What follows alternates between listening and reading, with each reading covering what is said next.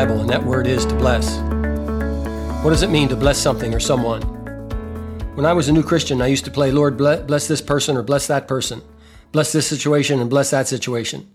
It was a lot of asking God for favors and provisions for different circumstances that we were praying for, with a liberal use of the word bless.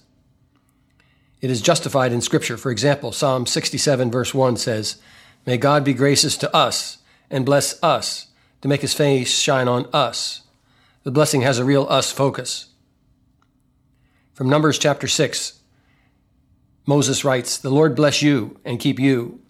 The Lord make his face to shine on you and be gracious to you. The Lord turn his face towards you and give you peace." The word bless has an us focus to it.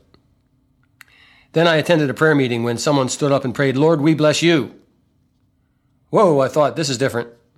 A sinful person blessing God, how can that be? What can we do for God that he can't do for himself? So I had to investigate it. Is it a biblical idea for us to bless God? Do we have some biblical examples of people blessing God? Yes, we do.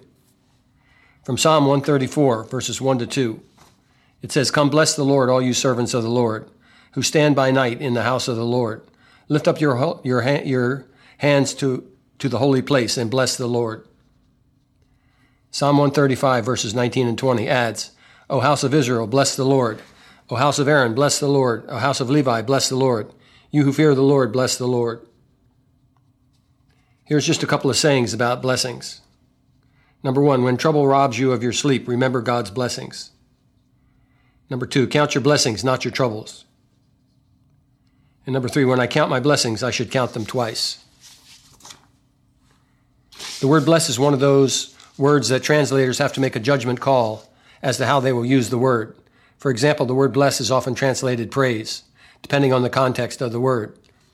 For example, the psalmist writes, "I will bless the Lord at all times." That can be translated, "I will praise the Lord at all times." The word bless and praise are interchangeable. The word translated bless in the Old Testament means to kneel, indicating the idea of honoring the Lord. We do not add anything to him when we bless him, yet we worship him as our appropriate response to his greatness and his love for us. But does God desire for us to bless him? According to the Scripture, he certainly does. From the earliest biblical accounts, God called people to honor him through acts of worship. The law of Moses instructed people to worship and bless the Lord. The Psalms are filled with commands to bless the Lord. What does it mean that we can bless the Lord, that we can bless God? God is perfect. How can we bless him?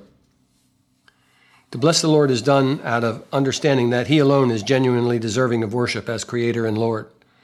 To bless the Lord means to praise, exalt, and worship the Lord. Therefore, to bless the Lord means to praise him, exalt him, and worship him. We offer him our praise and blessings because he deserves them.